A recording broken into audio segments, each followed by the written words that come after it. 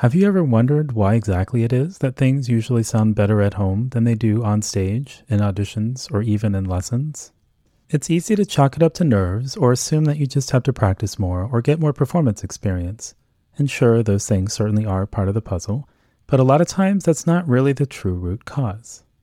If you've been confused by the inconsistency of your performances, I put together a free 4-minute quiz called the Mental Skills Audit, which will help you pinpoint your mental strengths and weaknesses and figure out what exactly to adjust and tweak in your preparation for more consistently optimal performances.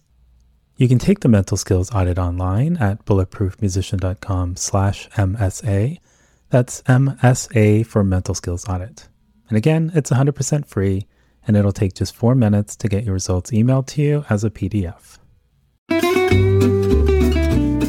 This is Noah Kageyama, and you're listening to the Bulletproof Musician podcast.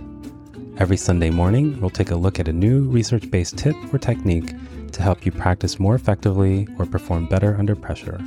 And on the first Sunday of every month, I'll have a guest from the music, sport, or research world who will share their insights on how we can all be a little more awesome in the practice room and on stage. In much the same way that every person in your family probably has a different standard for what clean means, you've probably had teachers with different standards for performance too. Maybe you had one teacher who pointed out every out-of-tune note but rarely brought up rhythm.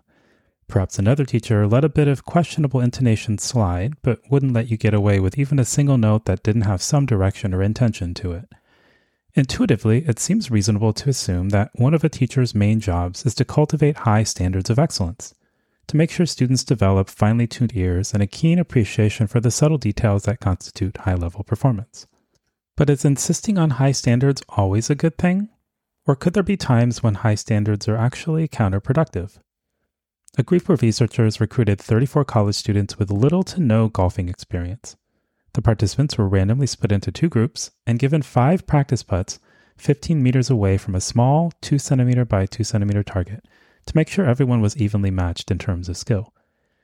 Then each participant took 50 practice putts with the goal of getting the ball to stop as close to the target as possible. But then the researchers added a small twist. To make this putting task seem easier or more challenging, they marked out 2 concentric circles surrounding the target like a bullseye. One circle had a diameter of 7 centimeters. The second circle had a diameter of 14 centimeters.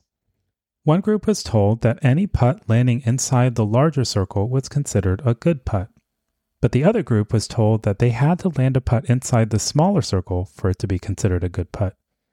The ultimate goal of hitting the target in the center of the bullseye was the same for both groups, but the standard for what counted as success was relaxed for one group so that it'd be easier for them to accumulate more tiny wins. So, was lowering the performance standards a good thing or a bad thing when it came to participants' learning and performance? To find out, everyone was asked to return to the lab the next day for a putting test. This time, both circles were removed from the putting surface, so they had to aim directly for the target. The test itself had 2 parts.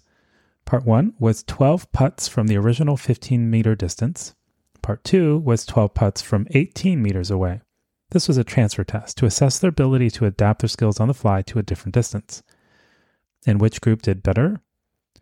Well, at the very beginning of the study, the groups started out with virtually identical accuracy scores on their first 5 practice putts. On average, they were able to get the ball to stop an average of 53.3 centimeters and 53.9 centimeters away from the target. After a bit of practice, both groups' putting performance did improve, but one group improved more. On the first putting test, from the original 15-meter distance, the large circle group, that is the one with lower standards, performed markedly better, hitting the ball consistently closer to the target than the small circle group, about 8.6 centimeters closer to be specific. And on the second test, when they were asked to putt from 18 meters away, the large circle group once again outperformed the small circle group, averaging 30.4 centimeters away versus 37.9 centimeters away. But why? Why did lowering the standards of what constituted a good putt and making it easier to achieve successful results lead to better learning and performance?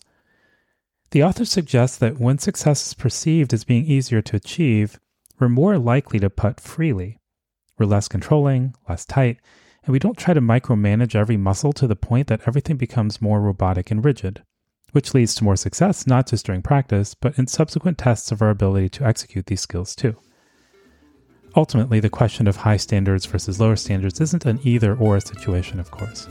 Perhaps it's more a question of being flexible and cognizant of where a particular learner is at that moment in their development, and making sure there's enough wiggle room for them to experiment without failing. Over time, as their skills progress, the standard of good performance can be redefined and elevated so that excellence becomes increasingly more challenging to attain, but not so much that they start tightening up, playing tentatively, and sacrifice the fluidity and ease that are ultimately going to help them play their best. You can find links to this week's study and other related practice hacks at bulletproofmusician.com/blog. If you found this episode helpful, please do share it with a friend or practice buddy who you think would also enjoy experimenting with it during the coming week.